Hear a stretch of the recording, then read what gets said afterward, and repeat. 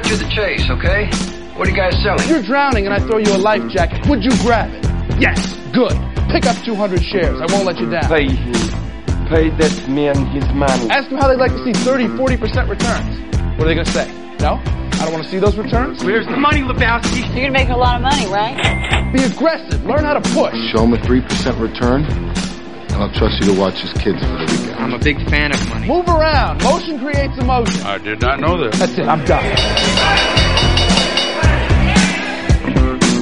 Well, North Bank Stocks and Jocks. I'm Mr. Matt Weber on the board. SP futures down 82. NASDAQ futures down 296. Dow down more than 500. The little rally yesterday was brief, and if we were still on the trading floor and not so politically correct, you might say that was a sucker's rally. Yeah. Although, I don't know. We came a little long this morning. I was kind of hoping for day two, but it ain't happening. It doesn't appear. Lou, how are you, bud? I'm good. Good morning from the home of one of two cities where professional hockey is still being played in the U.S. You guys are it's Colorado versus Tampa. Right? Tampa's going for the three-peat. Yeah, so we're up 1-0. We won last night, so we'll have to see what happens. I still cannot. I mean, of course, one of the hockey bluffs the other night was telling me that I was totally wrong on the. I don't see how that goal against the Rangers was a goal.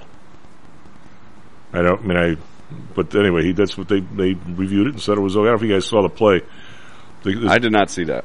The guy, I'm not sure I saw that one either. Well, the guy was a winning goal. The guy comes in and he flips a shot, and the goalie kind of catches it in the glove, but not cleanly. So he's kind of fumbling it. But the guy sweeps by, kind of in the blue a little bit, and just as the puck was kind of leaving the mid, he kind of bangs into the goalie's arm, and it goes into the net. But his skate was in the blue, and he banged into the guy with his body. I don't know how that's a goal, but I guess it is.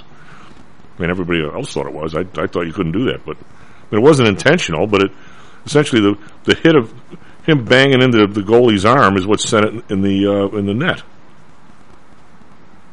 Well, it from our perspective out here, in our perspective, I'm sort of an Avalanche fan because I like the ownership, but from the perspective of people here, what's interesting is that Colorado now has the national champion in hockey for colleges, and that's Denver University. Really? And yeah, and then the professional team is doing fantastic. And then down in Colorado Springs, there are two really good collegiate hockey programs. Air Force, which regularly, I think this is a function of coaching, regularly puts a team up that gets within a game or two of the Frozen Four in collegiate hockey, and Colorado College, which has had a long tradition of superb hockey programs and plays at a very high level as well. And so, for a state with really not much of a tradition of ice hockey, all of a sudden Colorado is starting to produce some pretty good teams, and more importantly, its youth hockey programs are starting to produce. When they renovated Lowry Air Force Base, which is right next to where I live out here, they were very careful to leave up one of the old maintenance hangars. They used to maintain, really big airplanes here. So they had a couple of gigantic hangars, and they left one of them up and used public money to refurbish the thing into an ice arena. And it's noteworthy because, like a lot of other places, you can drive by that facility pretty much any hour. I've been by there at 2 or 3 in the morning, and there are cars, lots of cars in the parking lot, because ice time is something you covet. And so you've got youth and adult league teams playing there at 2, 3 in the morning, to get ice time or to practice. So it's interesting to see that that kind of a tradition develop. Obviously, I grew up in Canada, in Minneapolis, where high school hockey was huge, but it's expanding quickly here, and the pro and collegiate ranks are sort of, providing useful guideposts for the youth program. Well, Lou, you guys are one percenters. Those are the only people who can play hockey when they're kids. That's an excellent point. Except that, in Minneapolis, it wasn't that way. You found lots of blue collar families paying the way for kids to, with the equipment and the travel and everything else, and there's enough community support for those kinds of programs in Minnesota that even the relatively, as I would say, blue collar towns like your Iron Range towns up north, they support their hockey programs, and any kid that wanted to play could play. Well, I think that's probably, it is true up there, obviously, but here, it's all just.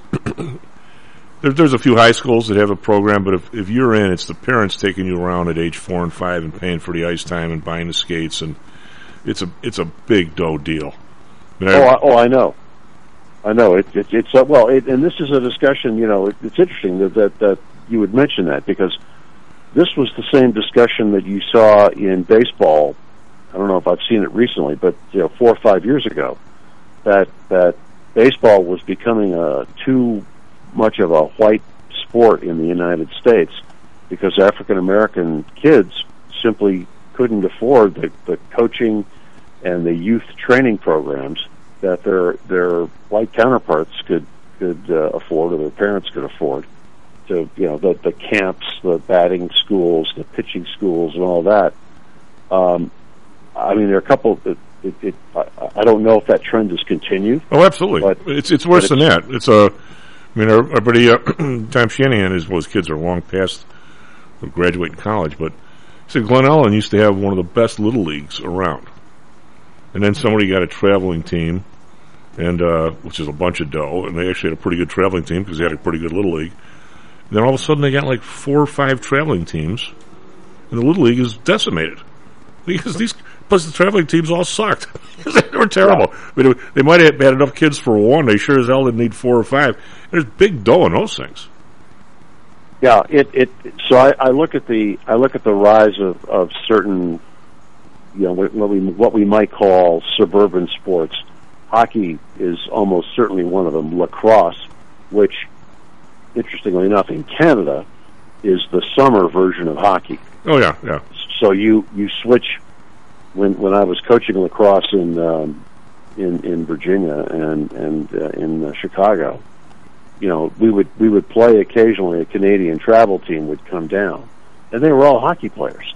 Lacrosse was just their summer sport, and they switched back and forth, and so we saw similar kinds of stuff here. Lacrosse is very much a suburban sport.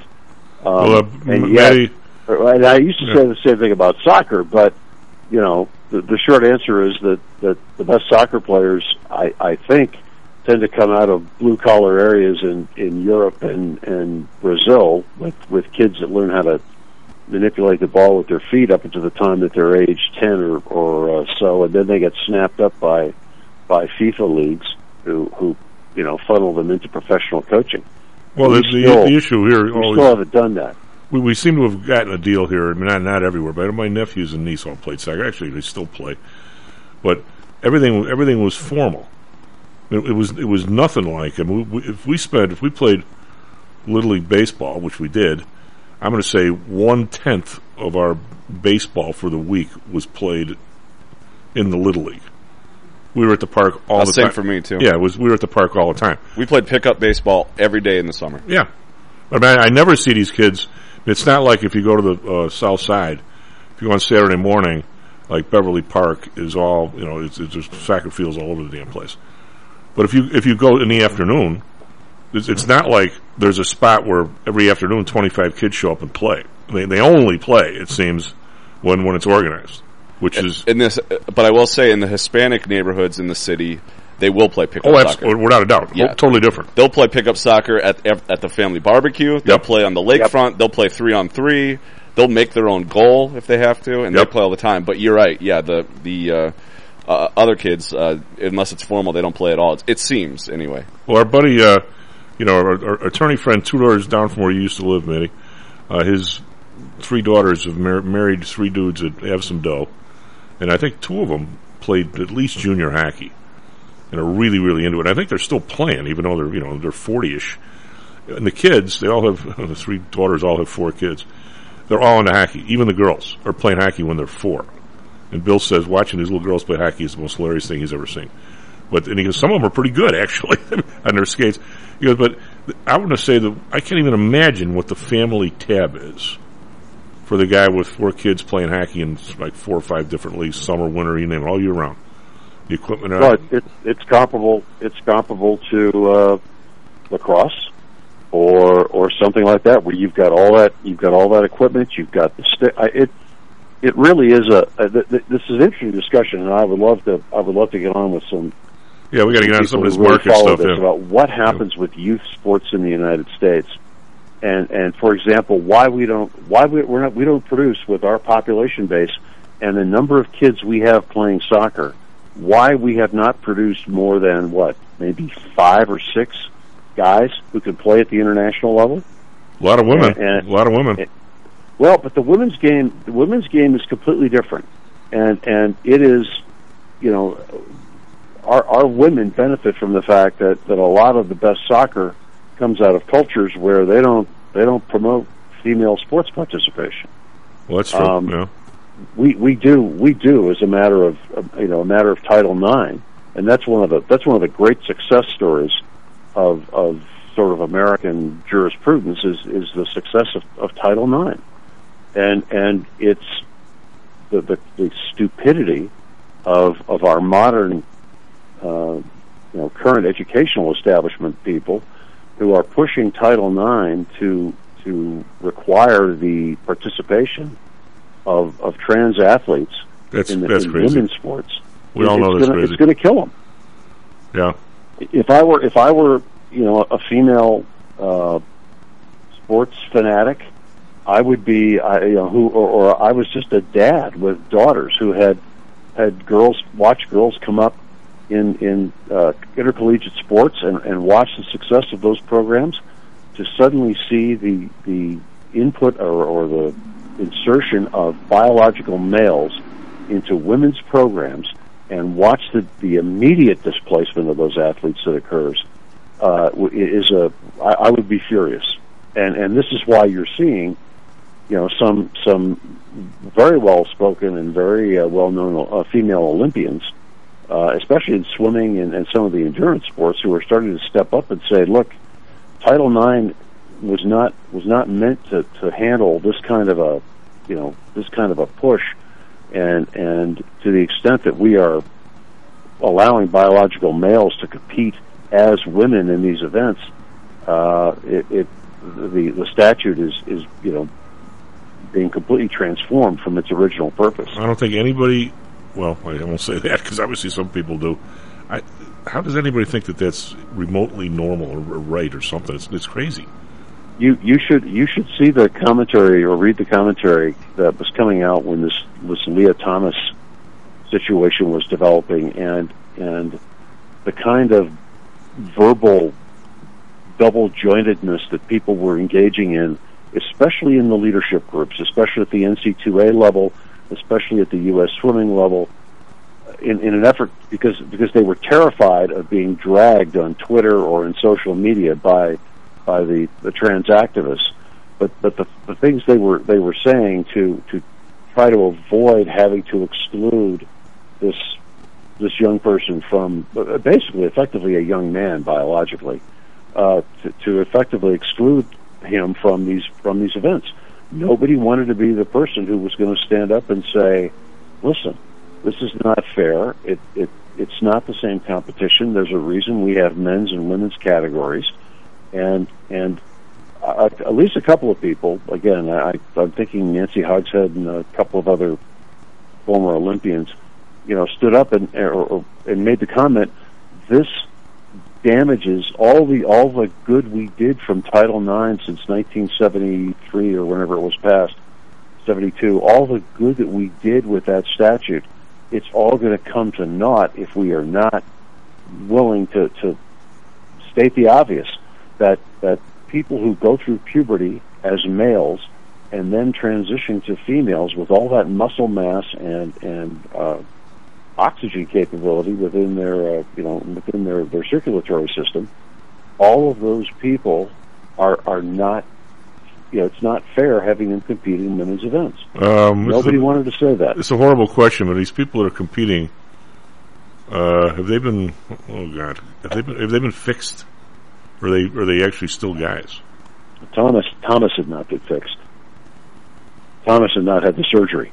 He had just taken some drugs that supposedly neutered or removed or lowered his testosterone levels.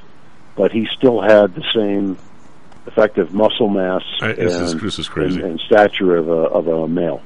I mean, there have to be. I remember when I was a kid, the Catholic League, the basketball, they had lights in the heavies. If you were over 5'9", well, if you were good enough, you could play on any team. But if you were under 5'9", they had a team just for you guys. So you can imagine today somebody whining about some guy's 5'9.5" and he deserves to play with the guys under 5'9". People whine about everything. Well, I mean, it's. I think it's an interesting development, and it really is part of the. I mean, it's part of an ongoing discussion that needs to happen with respect to what are we, if we're going to define these kinds of boundaries in any meaningful way, we have to be able to describe or at least define what is male and what is female for purposes of these competitions. Lou, we can't say no to anybody, no matter what it is. We can't say no to a felon not being back out shooting somebody else. We can't say no to kids that are causing trouble. We can't. This is the world we're in now. There's no thing where you say you can't do that, and if you do, I'm going to smack you upside the head. There's nothing like that anywhere in society. Whatever it is, somebody feels they want to do it, it's their right, and they get 50 other people on Twitter to support them, and all of a sudden you can do whatever you damn well please. And you know what? It's just not working. No, it's not working, and I think the sort of the erosion of the kind of standards that you're talking about, and especially in this sort of era where you could generate a viral social media mob that gets on Twitter and rages in a very public forum.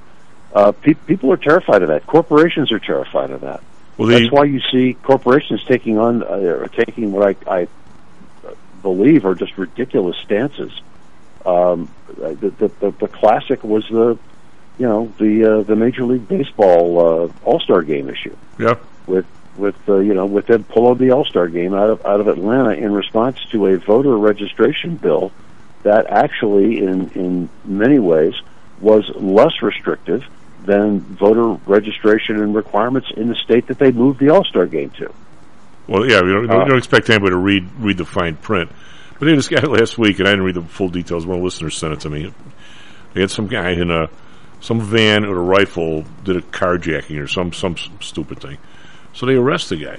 They let him out. The next week, they arrest him again. Same van, same rifle. He's got a rap sheet.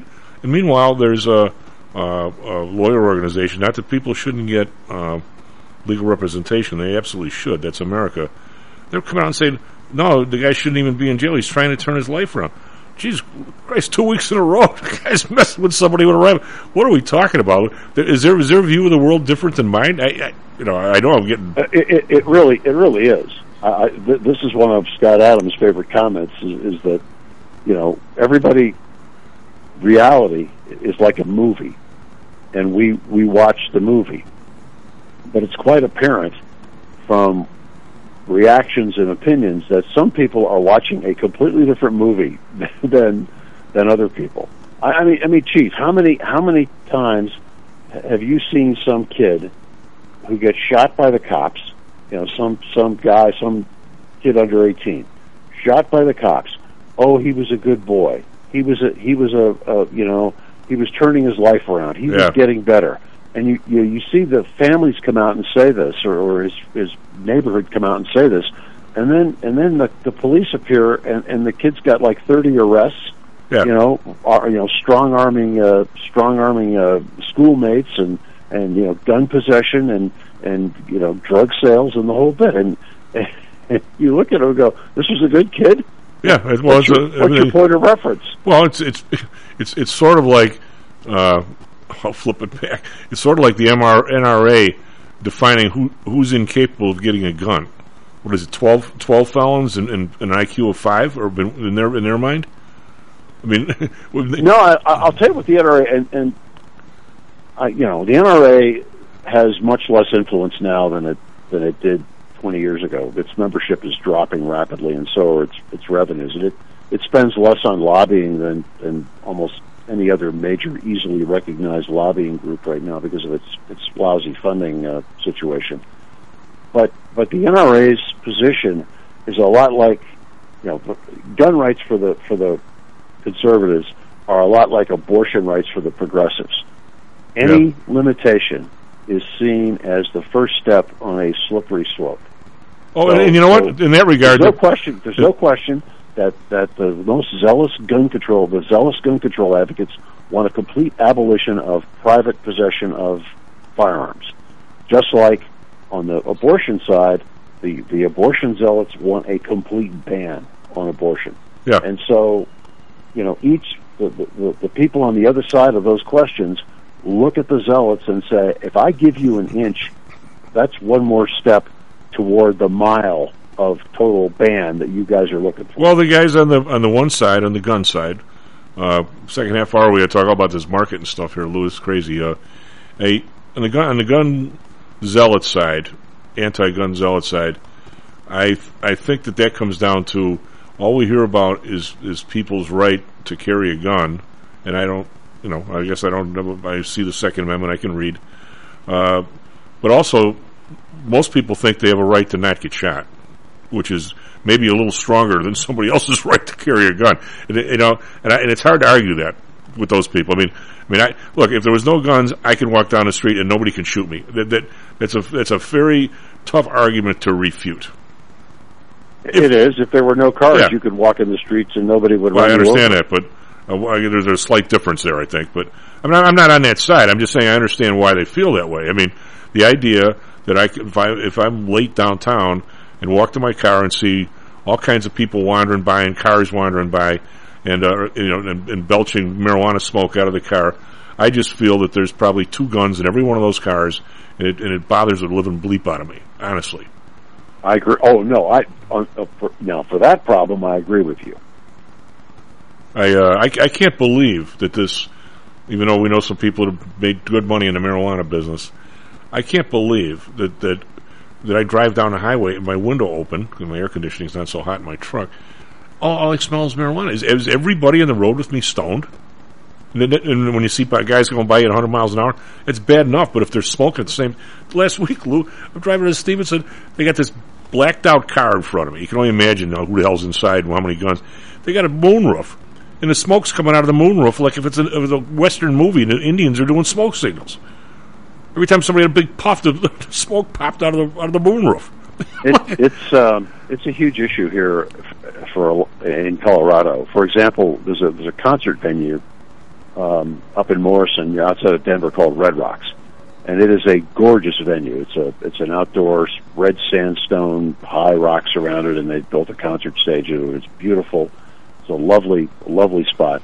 But if you go there for a show, if you don't like the smell of marijuana, you're in the wrong place. And I just remember thinking to myself last time I was there, I just ought to bring a giant cigar and light it up and blow cigar smoke at people and watch how fast somebody would call the authorities to say, you can't smoke here. We got to give you a cigarette. Give it a cigarette. Yeah. Wait a minute.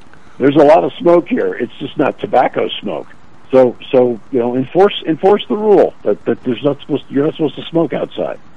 I agree with you. It's a huge issue. And of course the funny thing is, here and I'm sure in other places, the illegal drug market for dope has not decreased. Oh, not at all. It's still running strong. Well, what's even more part of the illegal drug market is people who buy the medical stuff and sell it. Oh yeah. I mean, who would have thought? I mean, I know states want revenue. I can't believe that like prostitution and everything else isn't legal because they need the money. That they can justify anything by need the money. I mean, if you get, hopefully you're not in any drugs, but someday, if you get on something, and you say it's a blood thinner or whatever it is, I mean, they're going to say, "Here, Lou, here's a prescription." Well, nobody writes prescription anymore. They call them, and they're going to give you a month's supply. You're going to get 30 pills, right? You're not going to get a document that allows you to go to every place in town and buy blood thinner. Not that you want to, but a medical marijuana certificate is just that. You can go buy stuff every day. And it's interesting, isn't it, that we don't do for medical marijuana what we do for, say, painkillers. Yeah, that's what I'm saying. Where if you go in to buy painkillers at a store, they'll look you up in the drug registry. It's like that NFL case. But you're also going to get one pill a day or 2 pills a day, whatever you're supposed to take, the max you can take. You're not going to get. You can't go in every single day, buy the pain pills, and sell them out in the street. Exactly.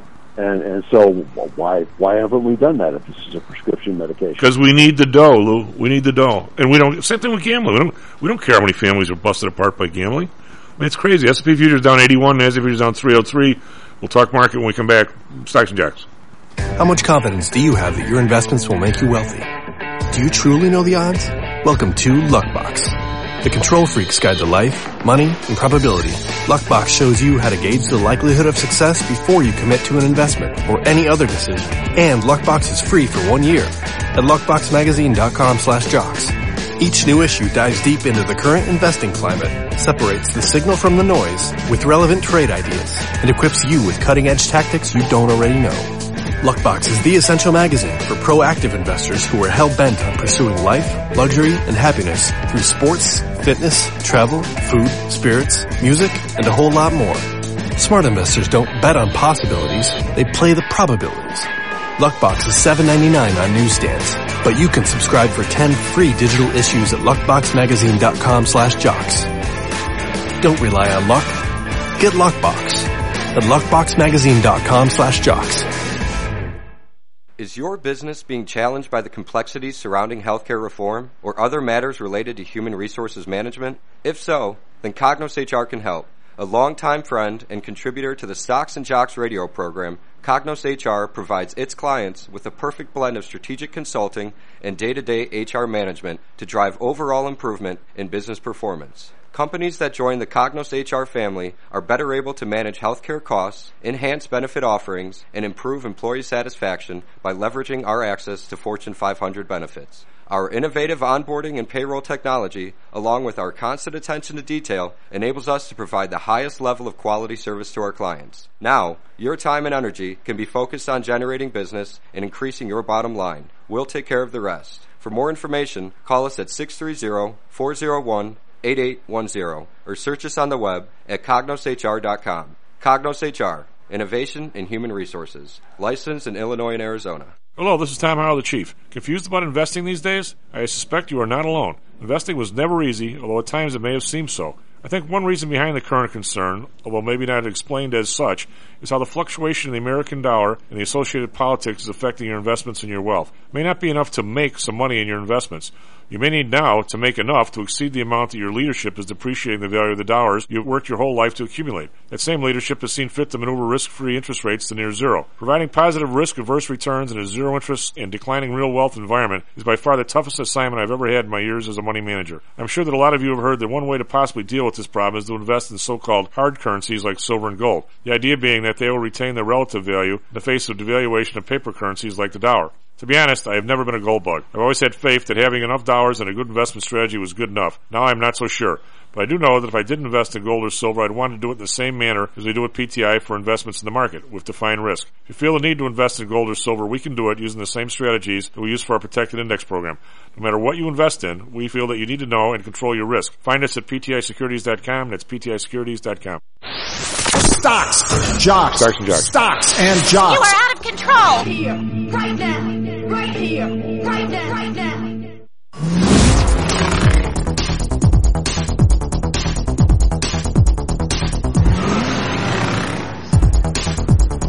Well, welcome back to Stocks and Jocks. I'm Tom Allen, Mr. Matt Weber on the board. SP futures down 82. That's a little bit of a bounce back, scary enough. NASDAQ futures down 302. That's 2.6%. Dow futures down 568. Yesterday we'll do yesterday. Yesterday we actually bounced back. Dow was up 303. S&P up 54. NASDAQ up 270 after 3 horrible days in a row. So it wasn't that much of a bounce. It was a good day. It was a real good day actually. But now today is wiped away at least that, which is not so high. Over in Europe, as the Bank of England raised their rates for the 5th time in a row, DAX is down 407, that's 3%. FTSE down 171, 2.4. And we've got the CAC around not as bad, only down 122, that's 2%. Over in Asia, we've got Nikkei was actually up 105, and they were down a bunch yesterday. That's 0.4%. Shanghai down 20, that's 0.6%. Hang Seng down 462 to 2.1, that's 2.1%. Again, these guys, the whole number in Hang Seng is 20,845. Let's see, a year ago they were 29,000, so it's 30-some percent. That's kind of a lot. We got bonds up 5 basis points, 3.44. Again, it's the highest we've seen in quite some time. The Bund, 1.82, that's up 17 basis points. 17. Japan up 2 basis points, up 3 to 0.28. It's again a recent high. Oil down $1.46, 113.85. Brent up down $1.64, 116.87. Natural gas up 33 cents, but 7.75 was over 9 like 6-7 trading days ago. RBOB down 3 cents, 3.85. So maybe we're going to get a little relief at the pump since RBOB's been down 20 cents in the last few days. That's by the way, RBOB is the unleaded gas wholesale price in New York Harbor, for those that don't know. Gold up $1.90, 18.21. Silver down a penny, 21.40. Copper unchanged, actually down 7 cents, 4.09. And this is one of the big ones now. Crypto, Bitcoin's down 547, 21,216. Nearly went below 20,000. And no matter who you believe, below 20,000 is got some problems with margin loans somewhere. And I asked one of the guys who's done there's worldwide studies on this last night, one of my Fed buddies. He goes, they actually are having trouble putting together who exactly is doing these loans and where the money's coming from. So we really don't want to go there, but we might. Matty, what do you got for us? Traffic, weather, sports. 36 minutes past the hour. Good morning to everyone out there. We have one issue on the area expressways, and it's apparently police activity on the Stevenson, northbound just before Pulaski, that has the right lane blocked. I don't have any more delays or details than that, but it is causing delays of up to 20 minutes if you're coming northbound on the Stevenson just prior to Pulaski there. The right lane is blocked, and that's causing a slowdown. Everything else is all quiet out there. Weather today, another hot, steamy day, but cooler than it's been the last couple of days. Sunny with a high of 92, so still warm, but a little bit of a break from the 97 and 98 that we've had the last couple of days. Right now it is partly cloudy and 76 degrees downtown. For our Phoenix listeners, sunny with a high of 112. Right now it's clear and 80. In sports, the White Sox went to Detroit and swept the Tigers, winning 3 in a row after a blowout win yesterday, 13-0. On the opposite end of the spectrum, the Cubs have now dropped 9 in a row. They were destroyed last night by San Diego, 19-5 at Wrigley. Diamondbacks topped the Reds, 7-4. As we talked about last half hour, the Colorado Avalanche lead the Stanley Cup Finals 1-0 after topping the Lightning last night 4-3 in overtime. Game 6 of the NBA Finals are tonight in Boston. It's an 8 p.m. Central Time tip-off. Golden State leads that best-of-7 series 3-2 with a chance to close it out tonight on the road. Chief. I got this unrecognized phone call number last night. Was that the Cubs calling me to see if I had any eligibility left on the mound or what? I mean, they keep calling up guys from the minor leagues, and some of them are highly rated prospects, but you can tell they're not quite ready for the big show yet because they're in desperate mode. They got 3 of their 5 starters on the IL. Hendricks has just missed the last 2 weeks. He finally came back. I mean, for a team that's not very talented to begin with, you start taking away their top guys from injury, and it gets really bad quick. Yeah, I'm not so sure they beat most AAA teams at this point. Well, we're on to the shallow recession is on the way. Strategists warn. Lou, I'm concerned. I'm always concerned, but the news we hear. I don't understand where. I mean, it used to be the financial reporting was like better than other reporting, but that's not happening anymore. It must have spent, I don't know how many words were spoken yesterday regarding where we're going to be in a recession. And every person who manages money for every firm you're supposed to send money to, every person is adamantly denying that we could possibly go into a recession. Everything's just too good. Everything the economy is just too good. The labor is just too good. Everything is so special. The thought of recession, you shouldn't even be able to even speak it in polite company. And yet, I'm sitting there going, wait a minute. The GDP was down in the first quarter. And the Atlanta Fed just dropped their GDP estimate for the second quarter to 0, from being like 1.3 2 weeks ago to 0.9 last week, and now it's 0. It's only going straight downhill. Do you just say whatever you think people want to hear, or is that just part of our vernacular now, or what? When was the last time you were at a Target or a Kmart or one of the discount stores? When was the last time you shopped? Well, I shop every Sunday at the Myers at 6 in the morning. Just kind of the same thing. I don't know what the situation looks like there, but so I wandered into Target yesterday to pick up some stuff, and maybe 10% of the shelves were completely bare. Really? I don't know if your female friends talk about their feminine product access issues, but there is a tampon shortage that has developed in the United States, much like the baby formula shortage, much like the shortage in other. I'm going to guess, Lou, that if we did if we did a deep, I don't know. Again, I don't know where your commentators, because I don't watch the financial news. I don't know where they're getting their information, but there is a terrifying article in Zero Hedge this morning talking about the impact of diesel fuel prices on farming, and the fact that it's huge. The farmers in Pennsylvania that can afford to put crops into the ground, and that's not very many of them, are not going to be able to afford to take them out once they grow or to fertilize them. I'm going to say, Lou, that's total BS at the price that the final product is now for corn and wheat and soybeans. I think you can buy a lot of diesel when soybeans is $14 a bushel. But farmers whine on about everything. It may be that if you had that money, you could, but they don't have the money. You've got to be able to sell the crops. This is hitting agriculture at the very front end of that revenue stream.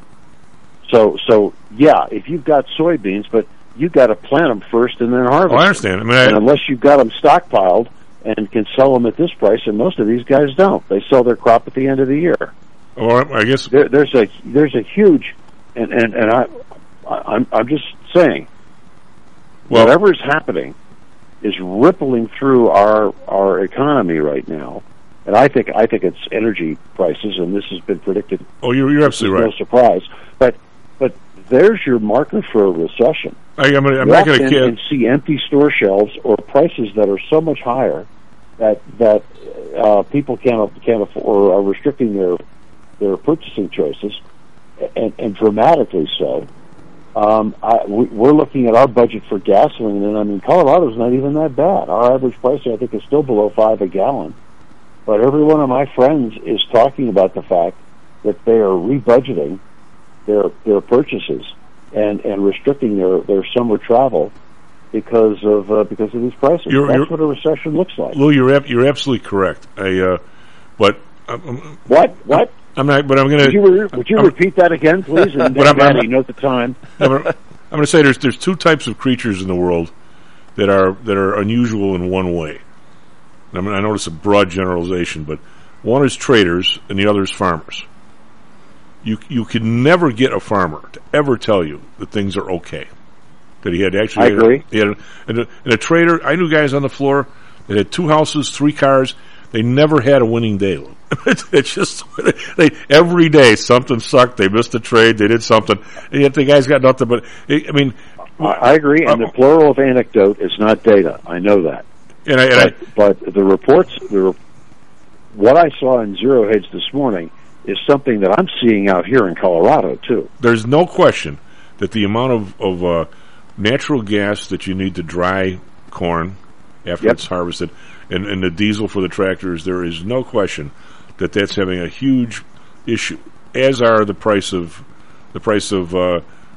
fertilizer. That's why you're seeing a lot of people switch from corn to soybeans because you don't need as much. But now the question is, if corn was still $3 a bushel, they'd all be out of business. But it's not. I think it's $8.50 or something. So the question is, are they more than making up? I got a real quick story for you. But Chief, again, this is much like our shipping issue. Prices will rise to make the adjustment, but in the short run, if you're not producing, if you can't produce the stuff to sell at that inflated price to make up the losses, without a doubt, you can't produce it. Well, that's where loans come in. But I'm with you. That's my. You've been on the show forever. Maddie's been here.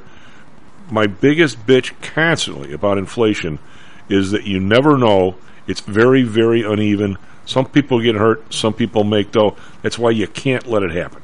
Or maybe you let it happen on purpose because you know who's gonna actually make dough. One of the gentlemen here at PTI, we'll go nameless, was at an event the other night with some new people, new customers, and one of the dudes was saying he's in the sports business. I won't say what they make, the sports equipment business, and he said, my input costs have not really gone up hardly at all. And I'm just lucky I bought some stuff early, and my supply chain is fine. Somehow or other, my competitors, whether theirs are different or whether they're just BSing, because every day the first thing I do is I kick up Amazon and I see where my competitors are priced, and if they've raised theirs, I raise mine. It's been the best year I've ever had. So, unless, whenever somebody says something when things are going like this, Lou, that's why, and I got this not just because, I'm a grump, which maybe I'm turning into. I learned this when I was doing the stuff at Pullman, that the guys who had the trucks had an escalation clause, the guys who had the seats had an escalation clause, the guys with the air conditioners had an escalation clause. Guess what? The guys who did the lighting forgot to put one in their contract. Those guys, unless they bought all the stuff early on, inflation had to be 30% over the life of their contract. If they were buying their stuff as they went, they couldn't have made a dime. They probably lost money on the deal. So it's not even anywhere. And I'm just saying that the anecdotal stuff that I just told you about the farm, is being reflected on the shelves at places like Target and Safeway and I haven't seen it at Costco yet. But they have Costco are going through the roof. There's aisles, but to get back to your tampon issue, I don't know much about the tampon industry, but I'm going to say if you and I this morning were sitting around with a cup of coffee and did a deep dive into the tampon industry, we're going to find out that there's probably 2 or 3 manufacturers with a bunch of the stuff coming from overseas, just like the infant formula crap, and we're going to see that the supply chain is some sort of a cartel, and how the hell did it get that way? That's my prediction. I'm going to give it a 75% chance. Yeah, I don't know. I'm just, what I'm noting is to go back to your earlier comment, how are these guys saying we're not in a recession? And I have to think it's because they are, in effect, insulated from the vicissitudes of daily life that the rest of us are exposed to, and they somehow, it doesn't register that they see gas prices going up, but it doesn't register what flows from that impact. Very much like, I suspect, the ideologues in this administration. I mean, this president campaigned on destroying the oil and gas industry. He promised he was going to do that, and I don't think his people that surround him and giving him advice on how to do this have a clue at the impact of for example, propane prices on grain drying. I'm pretty sure they didn't know anything about that. Oh, hey, I have a question for you. I got this. I have all kinds of questions for you. That's why I love having you. I got this thing from the Core Digest, and of course, this guy writes in. The question was, "What's the dumbest thing a president's ever done?" Now, of course, that you could go back a long way, and it's Good Lord. That'd be a long list. Of course, this guy's. You mean in the last week, or over the course of history? well, this guy is a you know, obviously you could tell by his language, he's a vehement anti-Trumper, right? But he cited a situation, and you know, I sort of remember this a little bit. You know, it's very vague. That when our price of our oil, when the Saudis and the Russians allegedly started pumping oil onto the market with you know the implied intent, who knows what was in their mind? I don't know. I never talked to one of these people of screwing with basically our frackers. And then that's when oil went down to under $30, and they had the futures trade negative. This was what, 4 years ago, something like that. No, I remember. Yeah. I remember this, and I remember somebody, I can't remember who it was, saying, "Listen, we have to hold the Saudis accountable for this." Well, didn't Trump, according to this guy, cut a deal with the Saudis? It said, "We're not going to follow through on your arms purchases. We're not going to sell them to you if you don't cut back on your oil production like 25% because the price of oil here was too cheap." I think that did happen, but I don't know. Now that would not surprise me one bit. Well, if that happened, that's the seeds of everything, of a lot of, and then you pile on to that. These guys coming in and don't like oil. Well, of course we got a problem between those two decisions. Well, yeah, and of course now the president's going to go pay fealty to Saudi Arabia this summer, and we're already doing it to Venezuela and Iran. I mean, if we're going to get into the dumbest things presidents do, we have lots of competition on both sides. Well, we're grinding up on the rig count, 20, 30 a week. I think they should just be calm.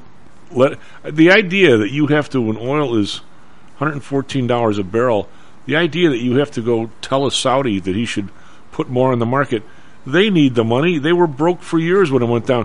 You shouldn't have to tell them that, for God's sake.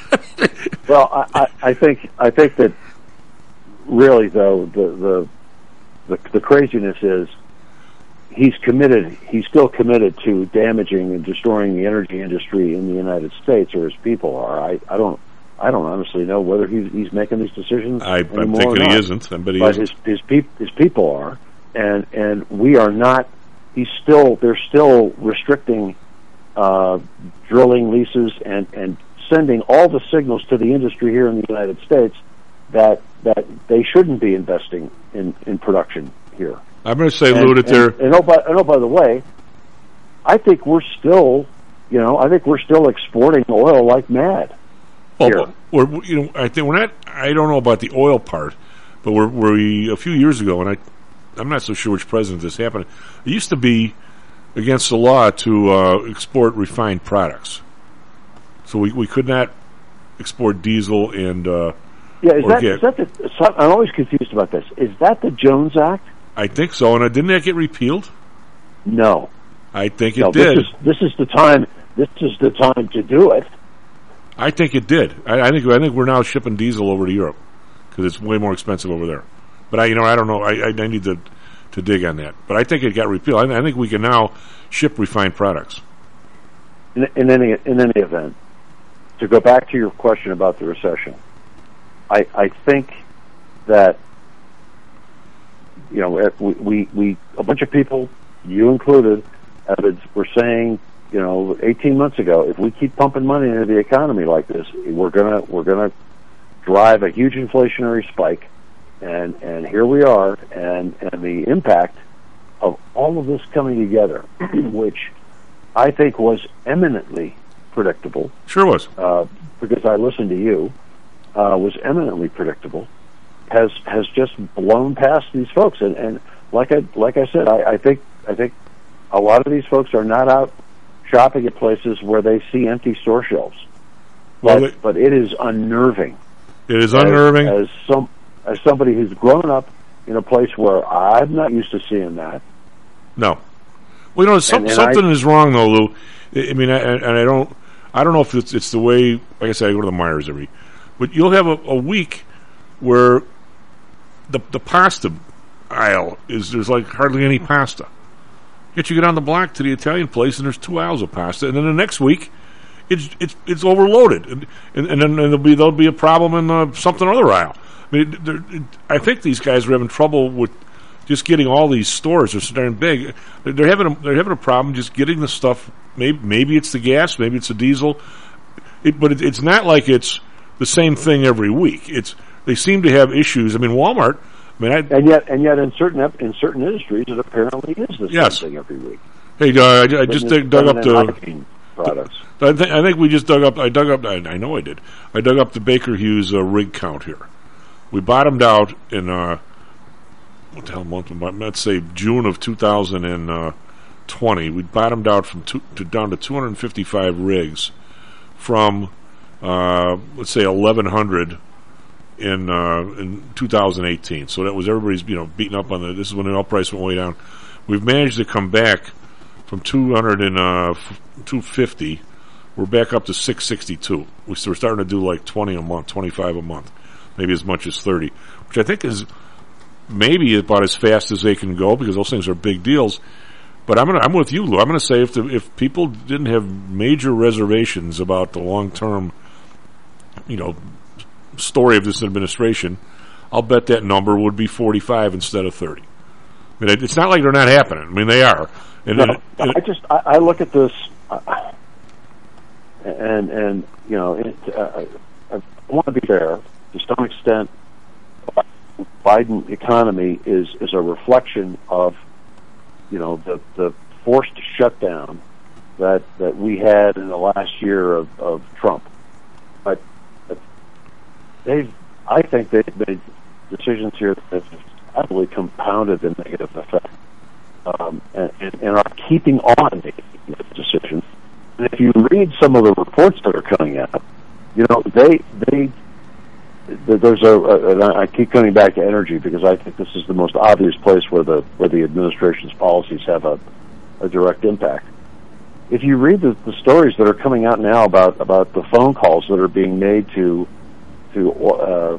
refinery and drilling company executives who are saying, the people we're talking to at the administration thought we could restart this in a matter of months, a month or two. They have no experience whatsoever in anything like this, Lou. I mean, I don't either, but yet these are the people making. As I said, these people don't. This comes back to a comment that I've seen over and over again, and not just in the conservative press. And you're starting to see now it's finally creeping into places like the New York Times, and that is we have some really incompetent folks in these positions. They are. I'm going to say, Lou, in a lot of ways, they're exceptionally competent. They have an amazing skill set, or they wouldn't be where they are. Yet, what is Pete Buttigieg's skill set in transportation? That's exactly my point.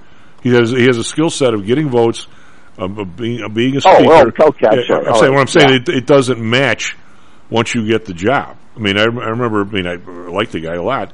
Mayor Daley asking me one day, he goes, "Tom, how come there's not a railroad manufacturer here in Chicago?" And I go, "Mayor, because of you and people like you." And he says, "What do you mean?" I said, "Well, if you let me draw a plan up for a week where you would deliver 5 or 6 CTA cars a month because they last 20 years or 25 years, and you got this how many you have, and it was an ongoing thing where after 12 years," I said, "You can't not have an order for 15 years then expect somebody to deliver 500 of them in 2 years. I mean, come on." And he's like, he looked at me and goes, "Gee, I never thought of that." I mean, it's not like he seriously had a skill set, way more than mine in a lot of places, but when they wander into these areas where they know nothing about, and neither does their staff. Oh, the famous line that I've always enjoyed, which is even smart people are stupid in strange situations, and that's the first part of the rule. And the second part of the rule is only exceptionally smart people realize when they're in a strange situation. I tell you what, Lou, if you sometimes in some areas I'm pretty good at stuff, and you're really good in a lot of areas. I mean, if you drop me into the Oval Office, first thing I'm doing is calling the State Department. I don't know any of these people in Africa. Who the hell's running Central America? I mean, there's whole gaps in that skill set. I wouldn't have a clue if I didn't have somebody like you next to me. And yet, there's people in there that don't even know what the money supply is, probably. You know, let me just jump for the last couple of minutes. I'll give you the Ukraine update that I'm watching. Are we getting bored with that, as they say this morning? Well, we're getting bored because our people aren't winning. The guys we want to support aren't winning. They're getting pounded. The Ukrainians are getting pounded. The Russian military has figured out. You know, they learned from their attempted quick coup de main in Kiev that failed. So now what they're doing is they're just firing artillery into the cities. They're destroying facilities building by building, and then moving their forces in. They're killing artillery. You know, is the king of battle, and they are outnumbering and out shooting the Ukrainians probably by a factor of 10 or 20 to 1. The Ukrainians are running out of ammunition. They can't counter battery fire. The Russians are not extending their armored units forward without cover. They're just pounding an area and then moving troops in to occupy it after they've leveled the place. And I think their strategic goals are now no longer we're going to get the entire country. Their strategic goals are we are going to solidify our hold on the eastern part of the country, where the resources are, the resource-rich areas are. We're going to solidify our hold on that, and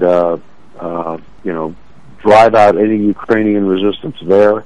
We'll subjugate that area, and then we'll bide our time for another 5 or 10 years until the West is looking somewhere else, and then we'll do it again. And I think that's the goal right now. Did you see the picture I sent you, Angelica, of all the girls in their graduation outfits? Oh, yeah. Maddie, I don't know if I sent this to you. All the some very attractive young ladies in their high school graduation outfits, standing in front of the ruins of the high school. God, did that suck?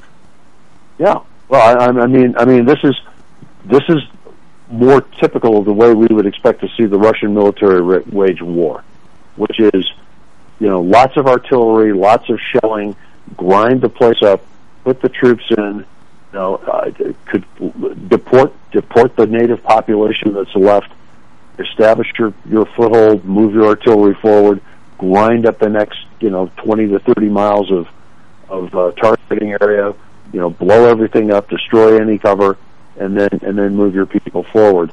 And that's what they're doing. Lou, I know we got a dash here, but and you've castigated me this for my mentality once before, but if you wreck the whole place, why do you even want it? Because you do. And that's why. Yeah, you know what? You're right. I just can't get that through my feeble mind. See, I want Chicago. He just gave an interview. Putin just gave an interview where he compared himself to Peter the Great. Oh God! And I mean, if you're talking along those lines, then the acquisition of territory at whatever cost is enough. Good Lord, Lou, have a nice weekend, buddy. SP Futures down 79, NASDAQ Futures down 291. Be right back, Dan Janitas. Are you one of the millions of people who suffer with pain? Do you wake up in the morning with stiffness in the lower back or neck? Why are you using medication to cover up the symptoms without treating the actual cause? Painkillers, muscle relaxants, and anti-inflammatories are not the answer. At ChiroMed, physicians are trained to detect the cause of your symptoms and to correct the underlying problem. If you're ready to listen to common sense and do what it takes to make changes in your body that can affect your health for the rest of your life, give ChiroMed a call and set up a complimentary consultation. They are located in Orland Park and can be reached at 708-403-2727. 20,000 patients over 22 years have been treated at ChiroMed, and over 90% of them have had positive results without medication or expensive surgery. Isn't it time you did something good for your body too? Give ChiroMed a call, 708-403-2727. That's 708-403-2727. Let's get you pain-free and living again. Hi, I'm Audrey Johnson, an owner of Home Source Realty and a frequent contributor to Stocks and Jocks. If you're nervous about the stock market and considering diversification, or are looking for a rate of return way better than your banks, consider adding rental properties to your portfolio. Whether it's a condo, single family, or multi-unit building, I can help you select a property that meets your financial needs. Call or text me at 708-349-3456. That's 708-349-3456. Or visit my website at myhomesourcerealty.com. That's myhomesourcerealty.com. Interested in promoting your business to a high-end audience comprised of entrepreneurs, traders, executives, and the everyday business person? Consider advertising on Stocks and Jocks. With a devout listenership covering the Chicago market along with a vast online presence, advertising on Stocks and Jocks may be just what it takes to put your business over the top. For more information, contact me, Matt Weber, at matt@stocksandjocks.net. That's matt@stocksandjocks.net. Hear ye, hear ye! The Homer Broadcasting System is on the air! Stocks, jocks, stocks and jocks. You are out of control! Here, right now, right here, right now, right now.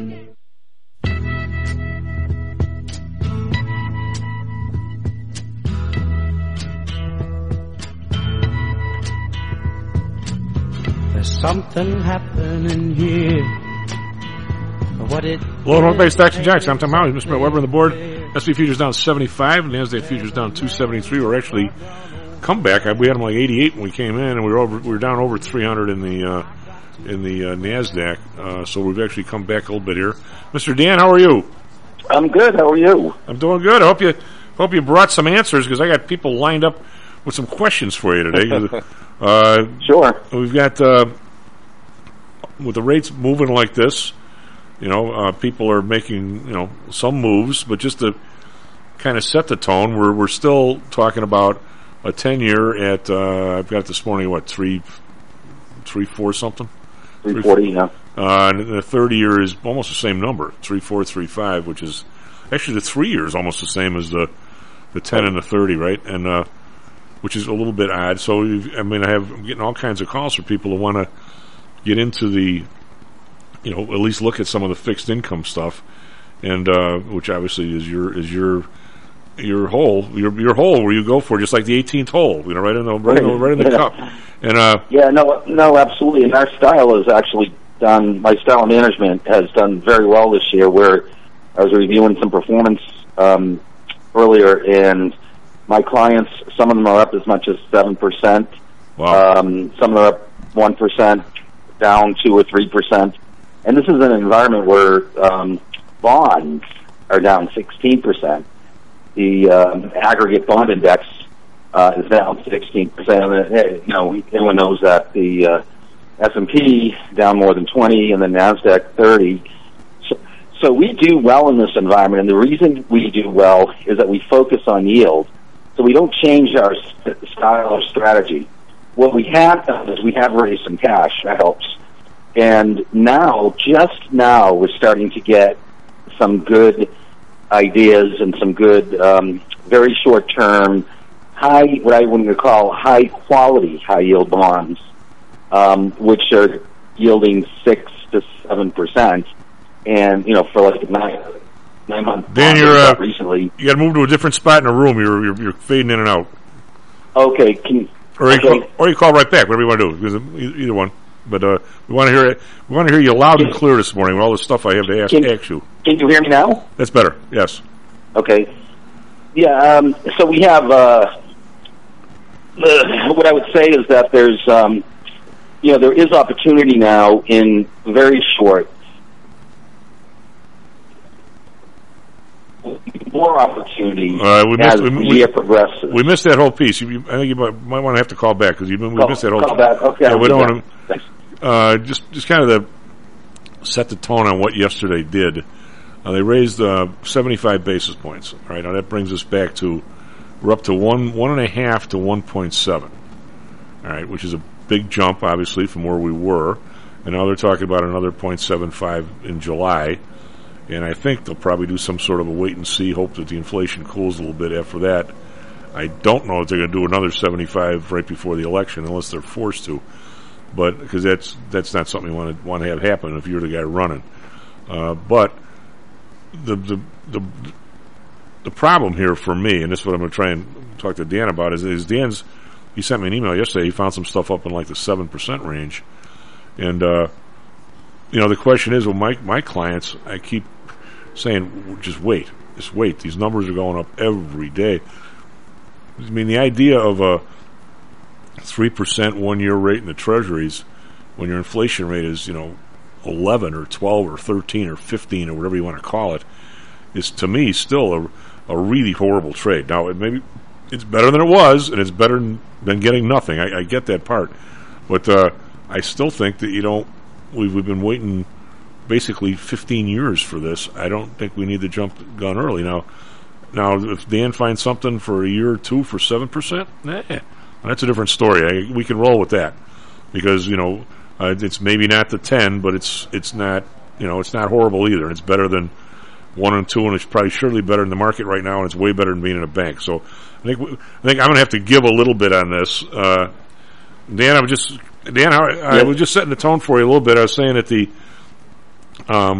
with the move yesterday, as much as if you listen to TV or radio, you're convinced that these guys are bare knuckle fighting this inflation. The fact is, they're back up to 1.75 with an inflation rate of 12. So they're not even on the planet. So, and even with the federal rate for a 2 year or 1 year up to 3%, the idea of giving somebody your money for 3% when when they hand it back to you it's going to be worth 10% less than you gave it to them is still basically a horse bleep trade. So, but then again, the stuff you're finding is getting close enough where if you're not out that far, and it's better because the banks. Have you seen a sign in a bank saying we're now paying 1%? I haven't. I don't know. No. In fact, that isn't going to happen right away. I mean, it will happen as the year goes on, but that's not going to happen right away. So you have to look for other alternatives. And one place that is not, I would say, to stay away from right now would be CDs. So CD rates are actually lower than T-bill rates and Treasury rates. For example, the average 2-year CD is yielding 2.10, where the 2-year Treasury note is 3.4. So you're getting 100, more than 100 basis points of yield in the 2-year by buying a very liquid Treasury note than you would be by buying a CD where you'd probably be locked up. So this is not the time that you want your rate locked up, even in the short run, because you're going to be faced with, yields. We know yields are going higher. There's no question. And we don't know how long they'll continue to hike. But CD, I would say, is not the place. If you want to buy short-term T-bills, you're getting the 3-month T-bill, you're getting 1.78%. But you're right, you're not getting anywhere near the inflation rate. But if you have money sitting in cash and you need to keep that cash for a purchase or, say a home purchase or a car purchase, you can at least get close to 2% for a short-term T-bill, like a 3-month T-bill. A 1-year T-bill is 2.2%. So say you had if you have a situation where you need to sock some money away for a period of time, I would feel much more comfortable buying the short-term T-bills. That being said, looking at the bigger picture of your portfolio and trying to, enhance your return, this is a time where my strategy is absolutely coming in favor because high-yield bonds, the spread, as we've talked before, the difference between what you get on the yield on the high-yield bond versus a similar treasury bond, a bond with similar maturity. That number we spoke about, and we've talked about this the last few weeks, the average is 4.80. So 4.8%, you get 4.8% more by holding the average high-yield bond versus holding the treasury of the same maturity. If you remember, a few weeks ago, that dropped to 3.80, and it's widened back out again to 4.80. Now, that is very substantial in the high-yield market to have a 100 basis point swing in that spread. And what that tells me is that there's concern about slowing growth. There's concern about credit for the first time, not big concern. It's a risk-off trade that you want right now. It's not a risk-on trade. And what it also tells me, though, that it is good news, that the average yield on the average high-yield bond is 8.2%. So the maturity is someplace in the 4 or 5 year range. I wouldn't necessarily be stepping into high-yield bonds in that range. We're looking more at the 9 month, 1 year, maybe 1.5 year, but we're not going to go out because then you have interest rate risk, more interest rate risk, and you lose out of, there's an opportunity cost to knowing that rates are going higher. So some of it is going to be patience in here, but I look at it more as sort of dollar cost averaging into these bonds, so buying them as opportunities come up. And so we've done well this year. We've done very well because we've been in the right places in the market. For example, we've talked about self-storage, just a great industry to be in. Not really impacted by a lot of things going on right now. They are do not have to deal with the supply chain issues. They're not really dealing with their labor issues are not big. So the big things that are going on, inflation, they can continue to raise rates since they have pretty high capacity. And I know a lot of people in this environment that need to put stuff in storage. So that's a name that's the REIT that we've been talking about that has continued to perform very well. It gives you a nice fat yield, and we've had some nice price appreciation. So the trick is to get I think what for lack of a better term, your shtick is to find something with a high yield bond that's a solid company that shouldn't really be in the high yield area, but is. Right, and that's a couple of the bonds that we bought recently. I think I talked about SASOL, SASOL. They have a bond, a 4.5% coupon that's due in November of this year. So it's basically a 5-month bond yielding 5%. High quality company. Another one is Avient, AVNT. And again, we're talking about the bonds here. The chemical company does polymers and the plastic additives for plastic. They're 5.25% coupon due March 15th of 23. It's a 9-month bond, and we were buying these at 6+%. So that's pretty attractive. And my top pick is a company called OMF. The stock symbol is OMF. The bonds are 5 5/8 of March 15, 23. So 9-month bonds. This company is One Main Holdings, also known as American General Finance. Not AIG, but American General Finance. It's a financial services consumer finance company that's been around for 100 years, based in Indiana. We were buying these at 7.25, so we were buying them at 7.25, which is a pretty significant yield for a 9-month bond. And the one thing that I really like about this company is the equity. The average rating on the equity across a series of independent research analysts is very bullish.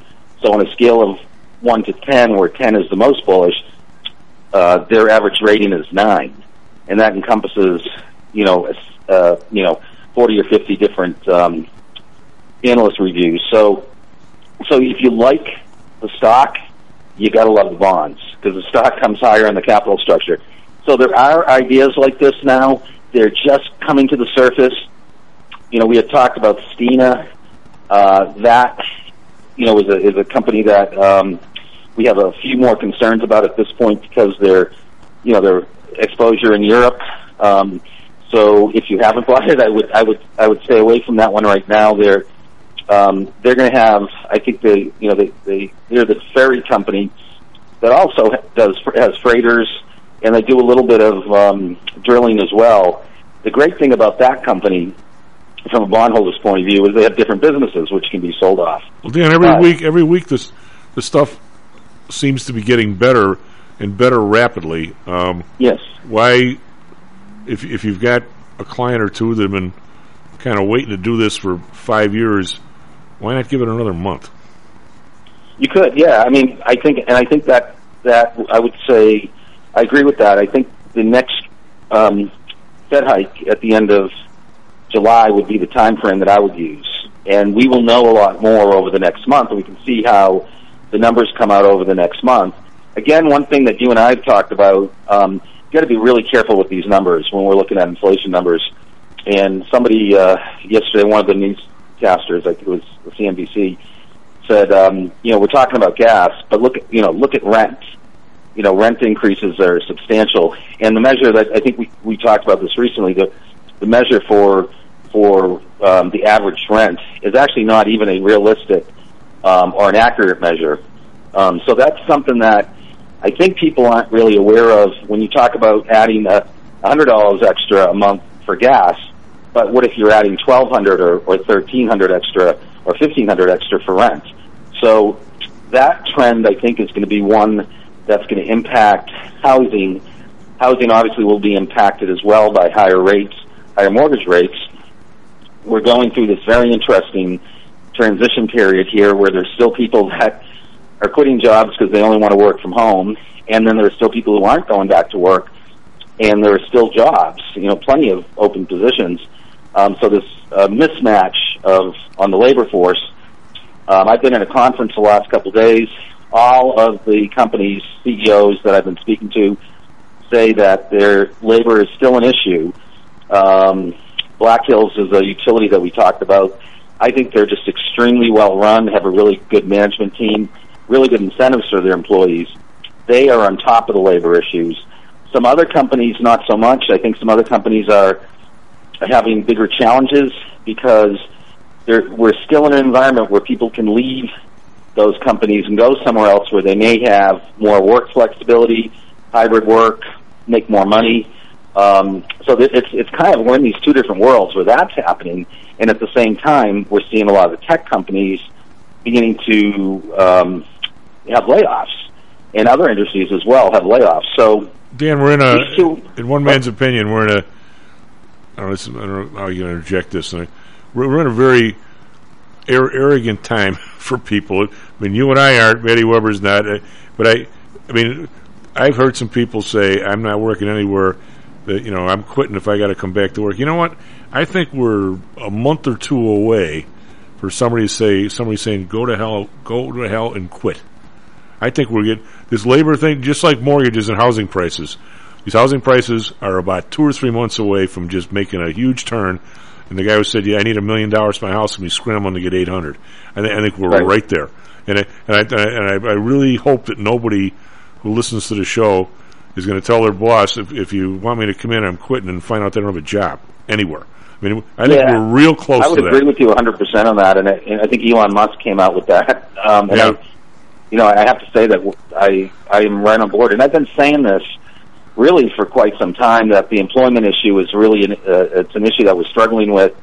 It's an issue that, for younger people who have been in a world, especially in the tech space, they've been in a world where they were given all these perks and working from home and all that. I know I have a client that works for Amazon in a fairly senior position. He's a young guy that's just done extremely well, but he's concerned just because of the environment has changed. They don't have the ping pong tables anymore in the office, so it's just. And I guess the reason I'm saying that is that they've kind of given away some of their perks already because they're having to pay people more. There's even the average workers in their warehouses are having to get paid more, and they're having trouble finding people. So I absolutely agree with you. I also do not think inflation is transitory. I think we're going to continue to see inflation, and it's not going to just come from the oil sector. That's where a fair amount of it's coming from, but it's going to come from areas that are closing plants. Meatpacking facility that closed a plant recently. I think it was Smithfield Foods. I just heard about this morning. I actually saw, I don't know if you saw this, but a gas station closing because they thought prices were too high. Really? So there's going to be some of that happening as well. All that puts pressure on the consumer. I think this is a time to really pay attention and look around, empirical evidence, looking around, not just paying attention to the numbers, but what are you seeing out there, in the world? Are people, they keep talking about people traveling and all that, and I just came back from a trip, and I had made a lot of observations on this trip, and it seemed to me, that, and I flew Southwest coming back, and it seemed to me that for a discount carrier, the crowd of people on the plane were, more, higher class, higher, people that probably had a lot of means that normally wouldn't even flown that flight. And then I think just being able to observe those things, because that is only going to change more. And the people who are struggling to pay gas and struggling to pay rent are going to obviously be the most greatly impacted. But anybody who wants to pay $1,000 a week for a rental car right now, it's an environment that's only going to get worse. And I think people need to realize that. And what I think a lot of the average people are going to realize is that they're going to wait until it happens and then suddenly realize, why is this happening? And it's happening, and we've talked about this, because too much money was put into the system. Too much money was printed. Too much. That was the biggest mistake. I think we're in an environment that it was flooded at the worst possible time. Our monetary, we put too much money into the market, too much liquidity into the market. And at least from my point of view as a bond manager, I could see this right away. Also, I don't think our administration or the people that work for the administration have any clue how this works. I think they're very far removed, and that is not helping things. Well, Dan, from way back in 70s days, it's not any kind of a justification for what these guys have done, but when they put so much money in, there was a, and I'm going to talk old stuff to people who are younger, but there was an infrastructure, an informational infrastructure back in that developed in the 70s and early 80s regarding inflation, to where if General Motors or even Ace Hardware came out and said our sales were up X, but really we only sold 90% of what we sold last year. So we had a 15% bump because the prices were higher.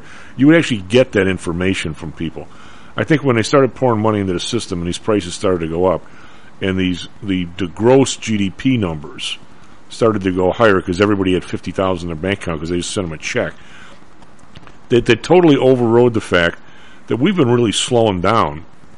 I mean, we've picked up from the bottom of COVID, but if you go back to 2019, it's been a slowdown all the way through. You can go by a bar or a restaurant. Man, the bars and restaurants are mobbed.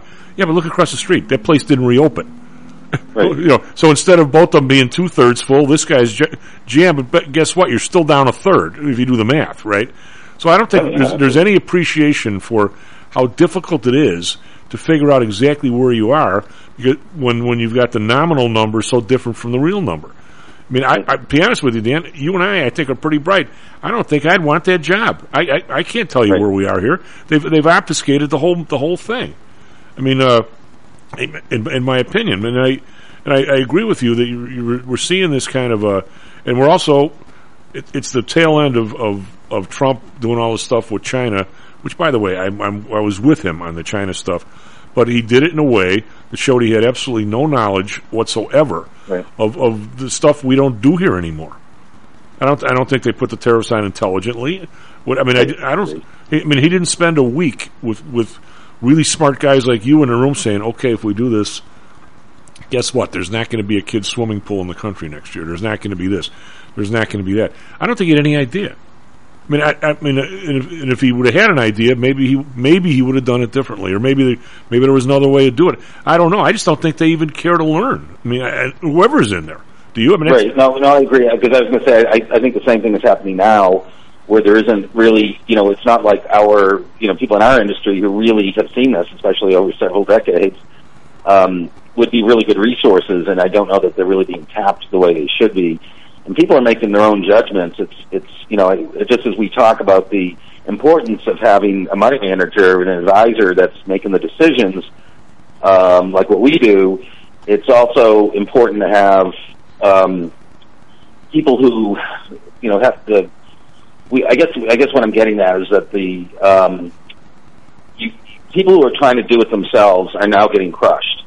this year to date, they've realized, maybe their 401k from a prior firm has been trashed. It's down 25 or 30%.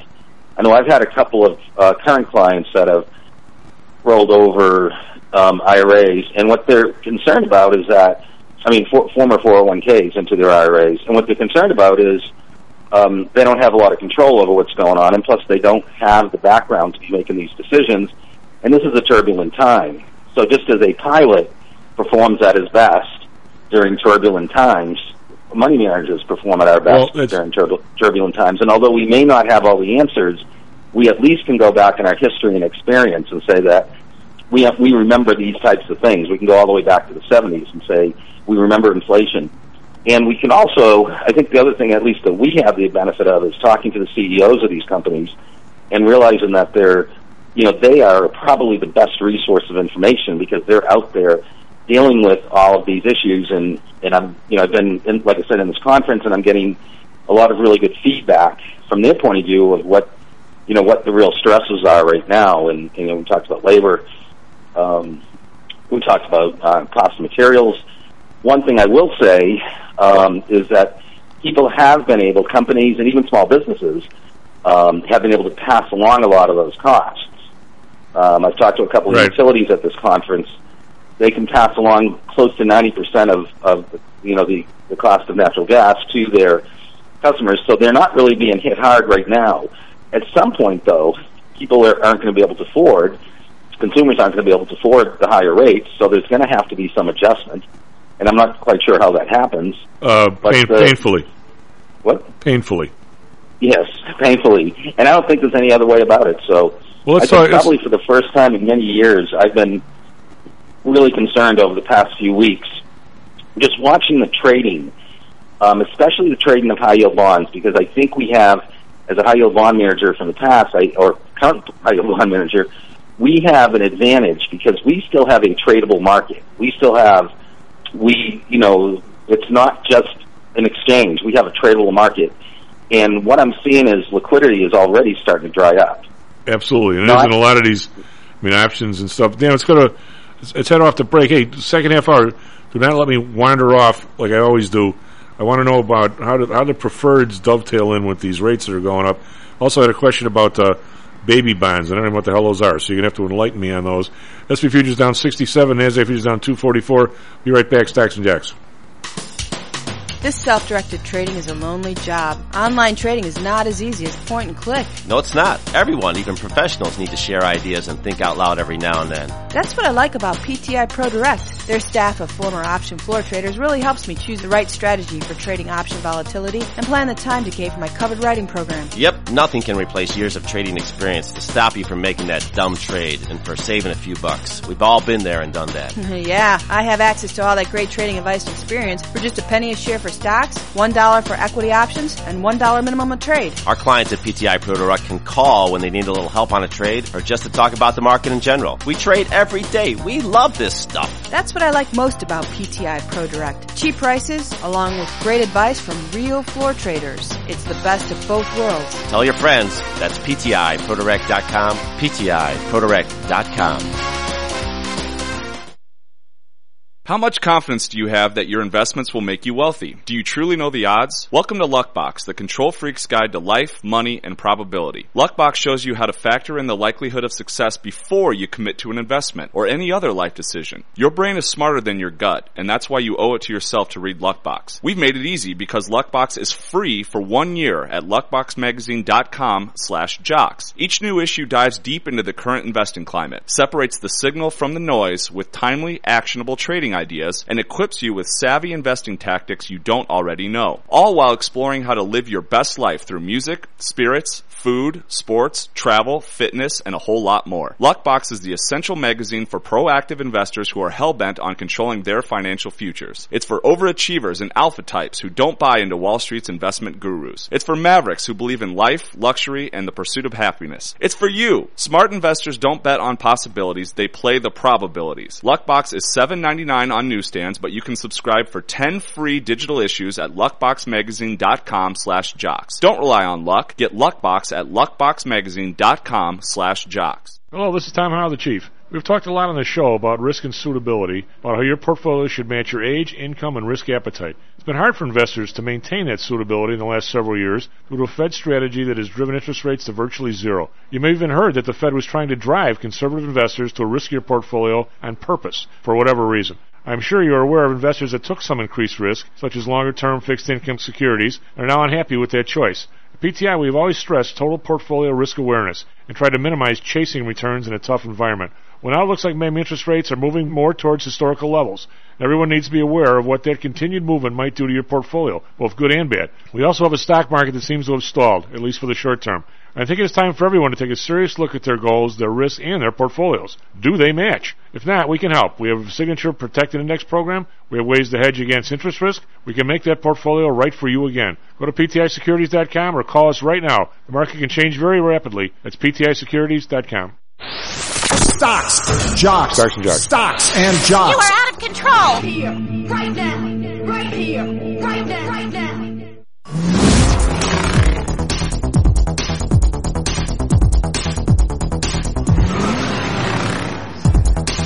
Hello, and welcome back to Stocks and Jocks. I'm Tom Howell. He's Mr. Matt Weber. The board SP futures down 67. It sounds horrible, except when we came in, they were down 88. So everything is relative, they say. NASDAQ futures down 241. They were down over 300. We're coming back some.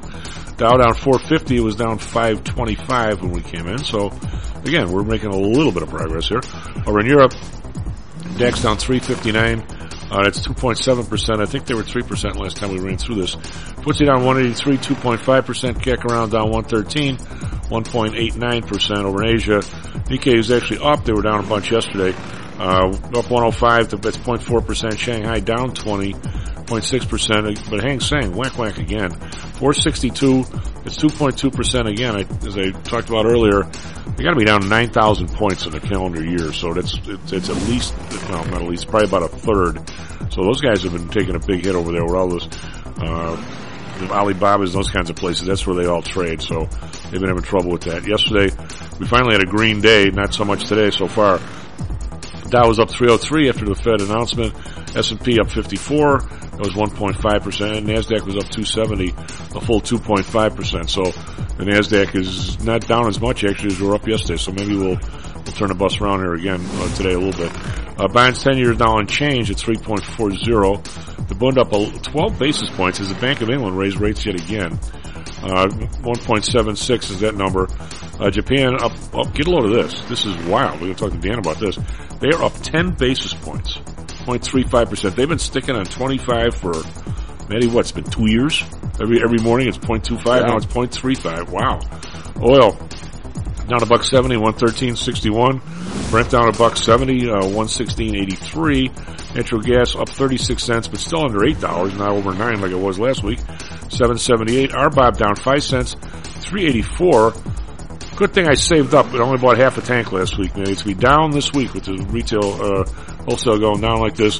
Gold is now up $6, 18.25. Silver up 5 cents, 21.47. Copper down 7 cents to 4.08. And again, a lot of big news lately is the Bitcoin down 353, but still over 21,410. I think it almost made it below 20,000 last night, but has bounced back. Betty, we got for us traffic, weather, sports. A lot of stuff. 37 minutes past the hour. Good morning once again to everyone out there. Traffic is starting to build up on the Edens and Kennedy. No accidents to report. Same for the Eisenhower and Stevenson. All four of those expressways are approaching an hour into downtown. South side looking okay on the Ryan, I-57, and the Bishop Ford. Earlier police activity on the Stevenson at Pulaski is all clear, so that's good news. Only crash in the area is Ogden Avenue at Yackley, down to the southwestern suburbs. What the hell is Yackley? I don't know. It says CR40/Yackley Avenue. Anyway, we're good otherwise. Weather today, another sunny, hot, and humid day, but a bit cooler than yesterday. Right now it's partly cloudy and 77, going up to a steamy high of 92. For our Phoenix listeners, sunshine with a high of 112 today. Right now it's clear and 81. In sports, White Sox swept the Tigers in Detroit, winning 13-0 yesterday. Cubs were blown out by the Padres 19-5. Cubs have dropped 9 in a row. Diamondbacks beat the Reds 7-4. In hockey, the Colorado Avalanche lead the Lightning 1-0 in their best-of-7 Stanley Cup final, winning 4-3 in overtime last night. Game 6 of the NBA Finals is tonight in Boston. That's an 8 p.m. Central Time tip-off. Golden State leads that series 3-2, and they can close it out tonight on the road. Chief. Matty, hockey playoff in the playoffs is the full 5 people, right? The overtime? I mean, 6 people, including the goalie. I think that's correct, yeah. I don't think they remove a player on each side like they do in the regular season. And it just goes forever. It just goes forever, yeah. No shootout at the end either. All right, Dan, I'm gonna say that even a guy who's on top, your finger is on the pulse of the economy. I'll bet you didn't catch this stuff that the Atlanta Fed caught this week. The Atlanta Fed, which does the GDP now, just dropped their growth estimate from the second quarter from 0.9. It was 0.3 a week and a half ago, and then they went to 0.9. Now it's 0. As the muttonheads on TV will talk all day long about there's no way we're going to recession. We're there, guys. I mean, we are there. I agree. Yeah. But get a load of this. I'll bet even you didn't check out these reports. Somebody has to read them. These guys are the forecast of second quarter real personal consumption expenditure growth, second quarter real gross private domestic investment growth, and second quarter real government spending growth. All of them decreased. And I'm going to say I missed all those. Just saying. Yeah, no, actually, in the consumer index and the Michigan index as well have shown signs of decline as well. That they're, I think 2 things when you're looking at investing that are really important are consumer sentiment and investor sentiment, because as soon as those 2 things turn, you're going to see a market go down and generally an economy go down as people become more, they're holding their money more. They're not as apt to spend.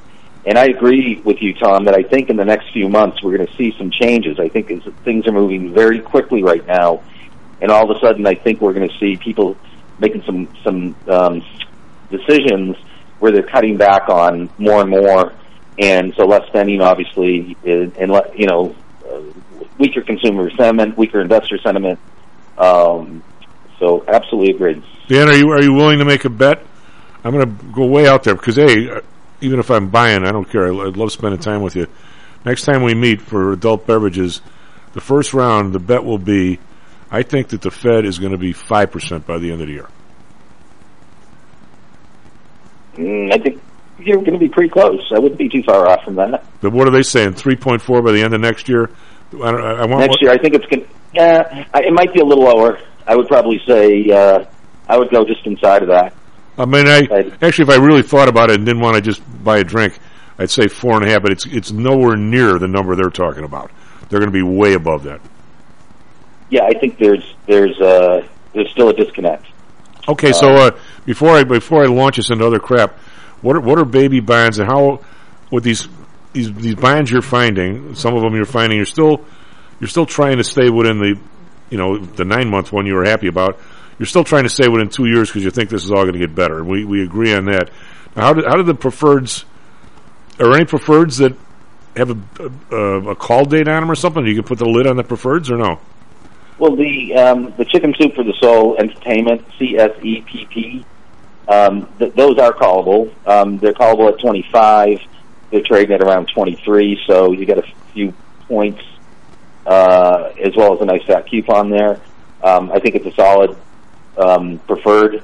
We talked about BKEPP, Blue Knight, the asphalt storage business. That's trading at a premium. That they've had a lot of really good news fundamentally in that company.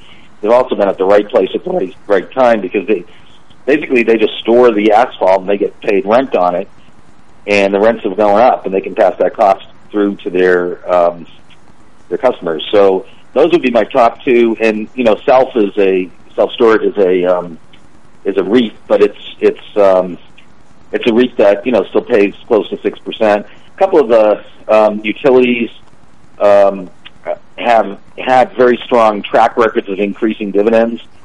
They don't look as attractive today as the preferreds or as the REITs, but you have an income component that also acts as a cushion on the downside. So I think more upside on the utilities.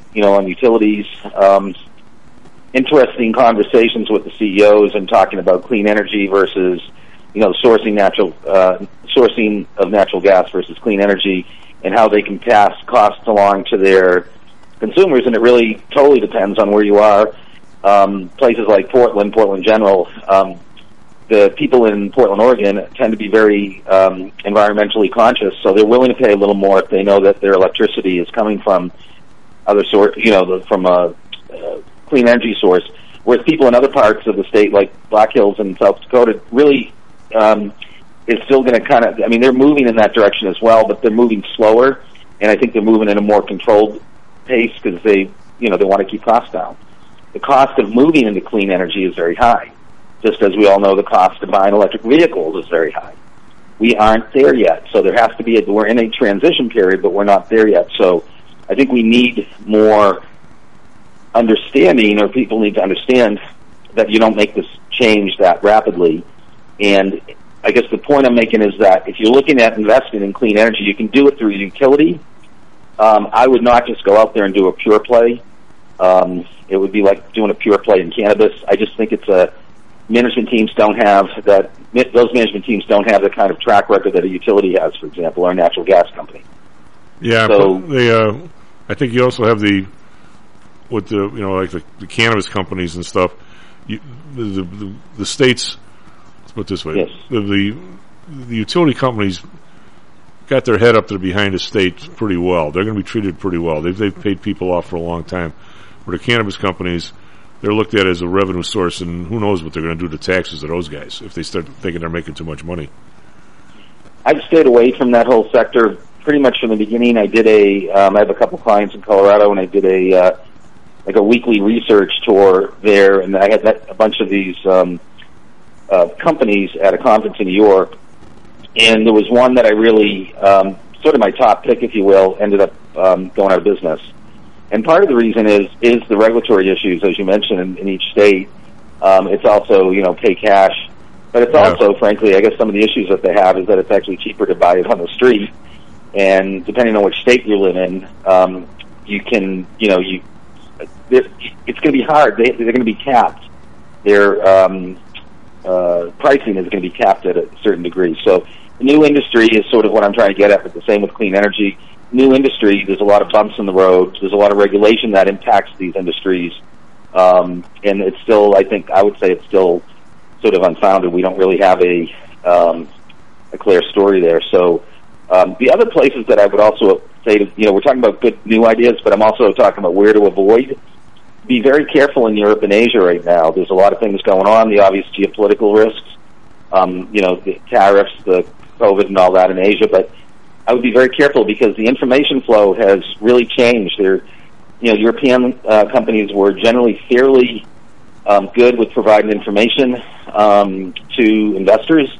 I'm finding just in our experience that we're not getting the same level of information that we had in the past. I also am more concerned, especially on the energy side there, and inflation, and having done a little bit of a tour when I was in Boston, spending time with an old friend who's a international growth equity portfolio manager, and just getting a different perspective. He's all in cash. He's moved his personal account to all cash, so he's avoiding Europe and Asia right now. Basically, he's not investing overseas. And although there might look like there's some good ideas coming up, we're a fundamental. We manage money in a fundamental basis. We want to be able to talk to management. It's always been tough in Asia and in particular in China. So I would just say if somebody's out there that is looking for, a good investment with some upside, I'd stay here in the U.S. And what do you hear, if anything? Because it's been quiet as a church, and regarding with all this stuff, really the last 4.5 years of us fighting back and forth with China to varying degrees, and what is the status of these massive amounts of money that are in dollar-denominated Chinese debt? Are they just paying away and no problem, or are we just not hearing that they're not paying, or what's going on? Do you have any idea? I think more the latter. I think that we're not hearing the details, and it's always been difficult to get information, whether it be, it's usually not good news when you're not. I mean, to me, that's a big red flag when you're not allowed to get information. I think they've probably been paying them. I think it's a situational thing, depending on which, who the issuer is. But we're moving. Things are changing and moving very quickly, and I don't know how much this lag in production and lag in, sort of getting back, China's economy getting back to normal is happening. As a result, I would just my advice would be to stay clear. I haven't said that all along, but right now I think it's a tough time. It's a tough time in the U.S., but I think we can get a better grasp on what's going on here, and we certainly have much better information. Well, one thing that the 2008 fiasco kind of, taught me was that you never can put your finger, actually living, through the long-term capital thing, too. Guys at our level, I think you can make a better stab at this than me, but certainly a guy at my level, as much as I can suspect because of my economic background that there's a hole in the system somewhere, I can never actually figure out where the hole is. It's like, if Russia decides, if we decide we're not going to let the Russian payment come through the system, so nobody can write the check, nobody can get paid. I know that depending on the person, I have a feeling that if the recipient of the check was Goldman or BlackRock, they'll find a way to get the check here. But is there some bank somewhere that they're not going to get the check and is going to go under and take 3 other places with them? And I was stunned in 2008 how some of the people who got buried on these mortgages were some like regional German bank that you never even heard of. Right. There's when you sense there's a problem, going from there to figure out who's the problem with, and is that person, I'll use the term, significant obviously to them and their shareholders and their families, but is it significant to the system or not? I get more and more concerned about this lack of information that's around, Dan, and we're never going to get it. I think it's getting worse, but I don't know what I can do about it. By the way, hey, before I forget, what are baby bonds? Oh, baby bonds are, so think of a bond having they come in denominations of $1,000. So one bond is $1,000. If the price of that bond is $5, you pay $5,000. Baby bonds are basically like fractional stock, fractional stocks, like what Robinhood is selling in stocks. Okay. Right. They're smaller portions they're less than $1,000. The smaller portions of bonds, and they're generally used. Well, in the past, they've been used as savings bonds, but they're not. That's not the use that they have today. But it's an opportunity for somebody to participate in a bond offering without having to pay. For example, $5,000 if it was at $5. If the price is $1,000, the price per bond is $1,000, and then you have to multiply that by the number of bonds or whatever that you're buying. So it's I would say they're used. I think that they were set up for people originally that were less lower income. And it just gives people an opportunity to participate. For example, buying, rather than 1,000, buying 100. The denomination being in 100 or 200 or 300. So that breaks it down. Now you're probably going to pay a premium for that to get those bonds, but it's just an opportunity to have exposure. Okay. If you have a smaller. Hey, one thing that when you went on a couple times, you and I we talked about the big balloon and the cash families had when all the PPI checks and all the other stuff went out. Yes. And I was mentioning to you that, and I hope you don't ever see this page, U.S. Debt Clock, because if you do, you'll become addicted, and it's not good. This number was like 9,000 saving per family in like 2012, and it kind of sunk down a little bit. Well, at the height of the government throwing money out, because obviously a lot of people, a lot of businesses, they got the money. This is a straight average of cash in people's savings accounts, basically. So it's not it's not the world's best statistic, but the movement is.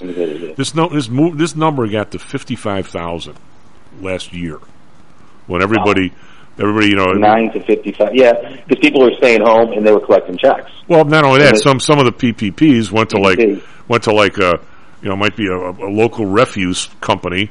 They got like a $500,000 check. Well, went right in the guy's, it's his company, so it went in his savings account, right? So it was a balloon. I'm sure it was a crossover there from business to whatever. But anyway, it has been dropping precipitously per week since then, and it just ducked under 13,000. We're down to 12.7. It was 13.2, I think, 2 or 3 weeks ago when you and I were first talking about it. It's a dramatic drop, and you were mentioning the inflation earlier, and you were doing a very nice job about it. But there's a number here that is pretty sobering. And if you go back to 2000, the GDP was 9.6 trillion. Now it's 23.5. So let's say it's up 2.5%. 250%. The money supply now is 22 M2 is 22 trillion. In 2000, it was 4.7. Call it 5. Wow. So we've gone up 2.5 times in GDP, and we've gone up 5.5 times in money supply. So how much of the current GDP is nothing but inflated stuff? A lot. I'd say I would say a big amount of it is absolutely inflated. Home prices inflated. That there were other things before gas and food. That we had, as we've talked before, that we've been in the latter part of the cycle, and generally you start seeing, for example, momentum stocks rise. You see wages rise, and those are signs that you're approaching that sort of final leg or that final stage in the business cycle. And we weren't quite there yet before COVID hit. We're definitely there now, and I think we've kind of turned the corner. I think your statistics are actually really good ones. The one on the personal, the cash, the average cash. I think that's a really great. That tells a big story about some of the things that we're concerned about in terms of consumer spending and how quickly that number has gone down. And I really wish that the people who are speaking, the administration and the people who are speaking and saying that the consumer is still doing well and that their balance sheet is still strong and all that. Well, I agree with you. It's not necessarily the case, and it's changing very quickly. Once that money is spent, there's going to be some tough times when they don't have the budget to afford either the lifestyle they've gotten used to, or even just frankly their living expenses. Yeah, I totally agree. Have you ever seen, and this is kind of a real holistic sort of look at things, because we've had some interesting guests this week, as we always do, and everybody, and plus, I ran a couple of my Fed buddies last night for the first time in like 2.5 years, but every story you hear, it's like incredible. I went through, the early interest rate stuff. I went through the Arab oil embargo when I was in college and all that kind of stuff. And there's always a problem. There's always something, these little shacks, and we always work our way out of it because we, after all, are America, and we do have a pretty strong economy and strong people and all that other good stuff. I have never seen, I haven't even read about anything basically as bleeped up as it is now in terms of the ladies we had on Monday, Audrey and Nancy, were talking about the prices of homes and the starter home versus how much it would cost to build the starter home today, and the price of the wood and the plasterboard, and how you can't have $10,000 worth of plasterboard in a $200,000 house. Nothing you look at adds up. And anywhere you look, I've never seen this before. I've never even read about it before. You can blame some on the China tariffs. You can blame some on people not wanting to get started here because you're breaking into cartels. There's a bazillion reasons, but I've never seen stuff just not match up where you look at it and say, this can't be going to be like this 2 years from now. There's got to be adjustments all over the place, everywhere, not just one or two spots. I've never seen anything that's this kind of chaos that I'm seeing now. Or am I just seeing more of going goofy? Yeah, I'm seeing the same thing, but I think the reason that we're saying this has a lot to do with COVID, and has a lot to do with the changes, the real, fundamental changes to, a number of different issues, productivity, employment, labor, and I think really a shift in attitude that a lot of people, that sort of become prevalent. So I would say that, COVID has kind of changed that. And then also, as we've spoken before, one of the greatest mismatches is labor right now, just having, lots of jobs open and not enough people. And yet other companies are starting to lay off. Same thing with, as you're mentioning, cost of materials, whether you're going to build a house or all of that is rapidly changing. And we're going to be in a very different world 6 months from now. Things are going to look quite different than they do today. This isn't one of those years that we can say things are going to look the same. This is one of those years where things are moving quickly. So inflation is, obviously a major issue. The rate of inflation or the rate of acceleration in inflation may slow down, but I don't think we're going to start seeing things turn over other than your local gas station dropping the price 1 or 2 pennies. Yeah. But I think really what we're going to see is more of the same. I think the wage part is still going to be an issue, and the passing along of costs to the consumer is still going to be an issue. And I think there has to be somewhat of a shift in sentiment to get us back. Well, if you get a rent increase number over a year, which it really is. I mean, in the CPI they got it at 4.8%. Mm-hmm. The number is really somewhere between 10 and 22, depending on your area. So, what are we going to do with people on Social Security where rent is probably half of their thing? Are we going to give them a 2% raise, or are we going to give them a 20% raise? If we give them a 20% raise, how the hell are we going to afford that? Yet we almost have to do it. We're all going to be on the street. Yep, it's a huge problem here in Florida because we have a lot of people on fixed incomes, and a lot of people had moved here either pre-COVID or during COVID because, at least in my part of the state, rents, for example, was still very reasonable.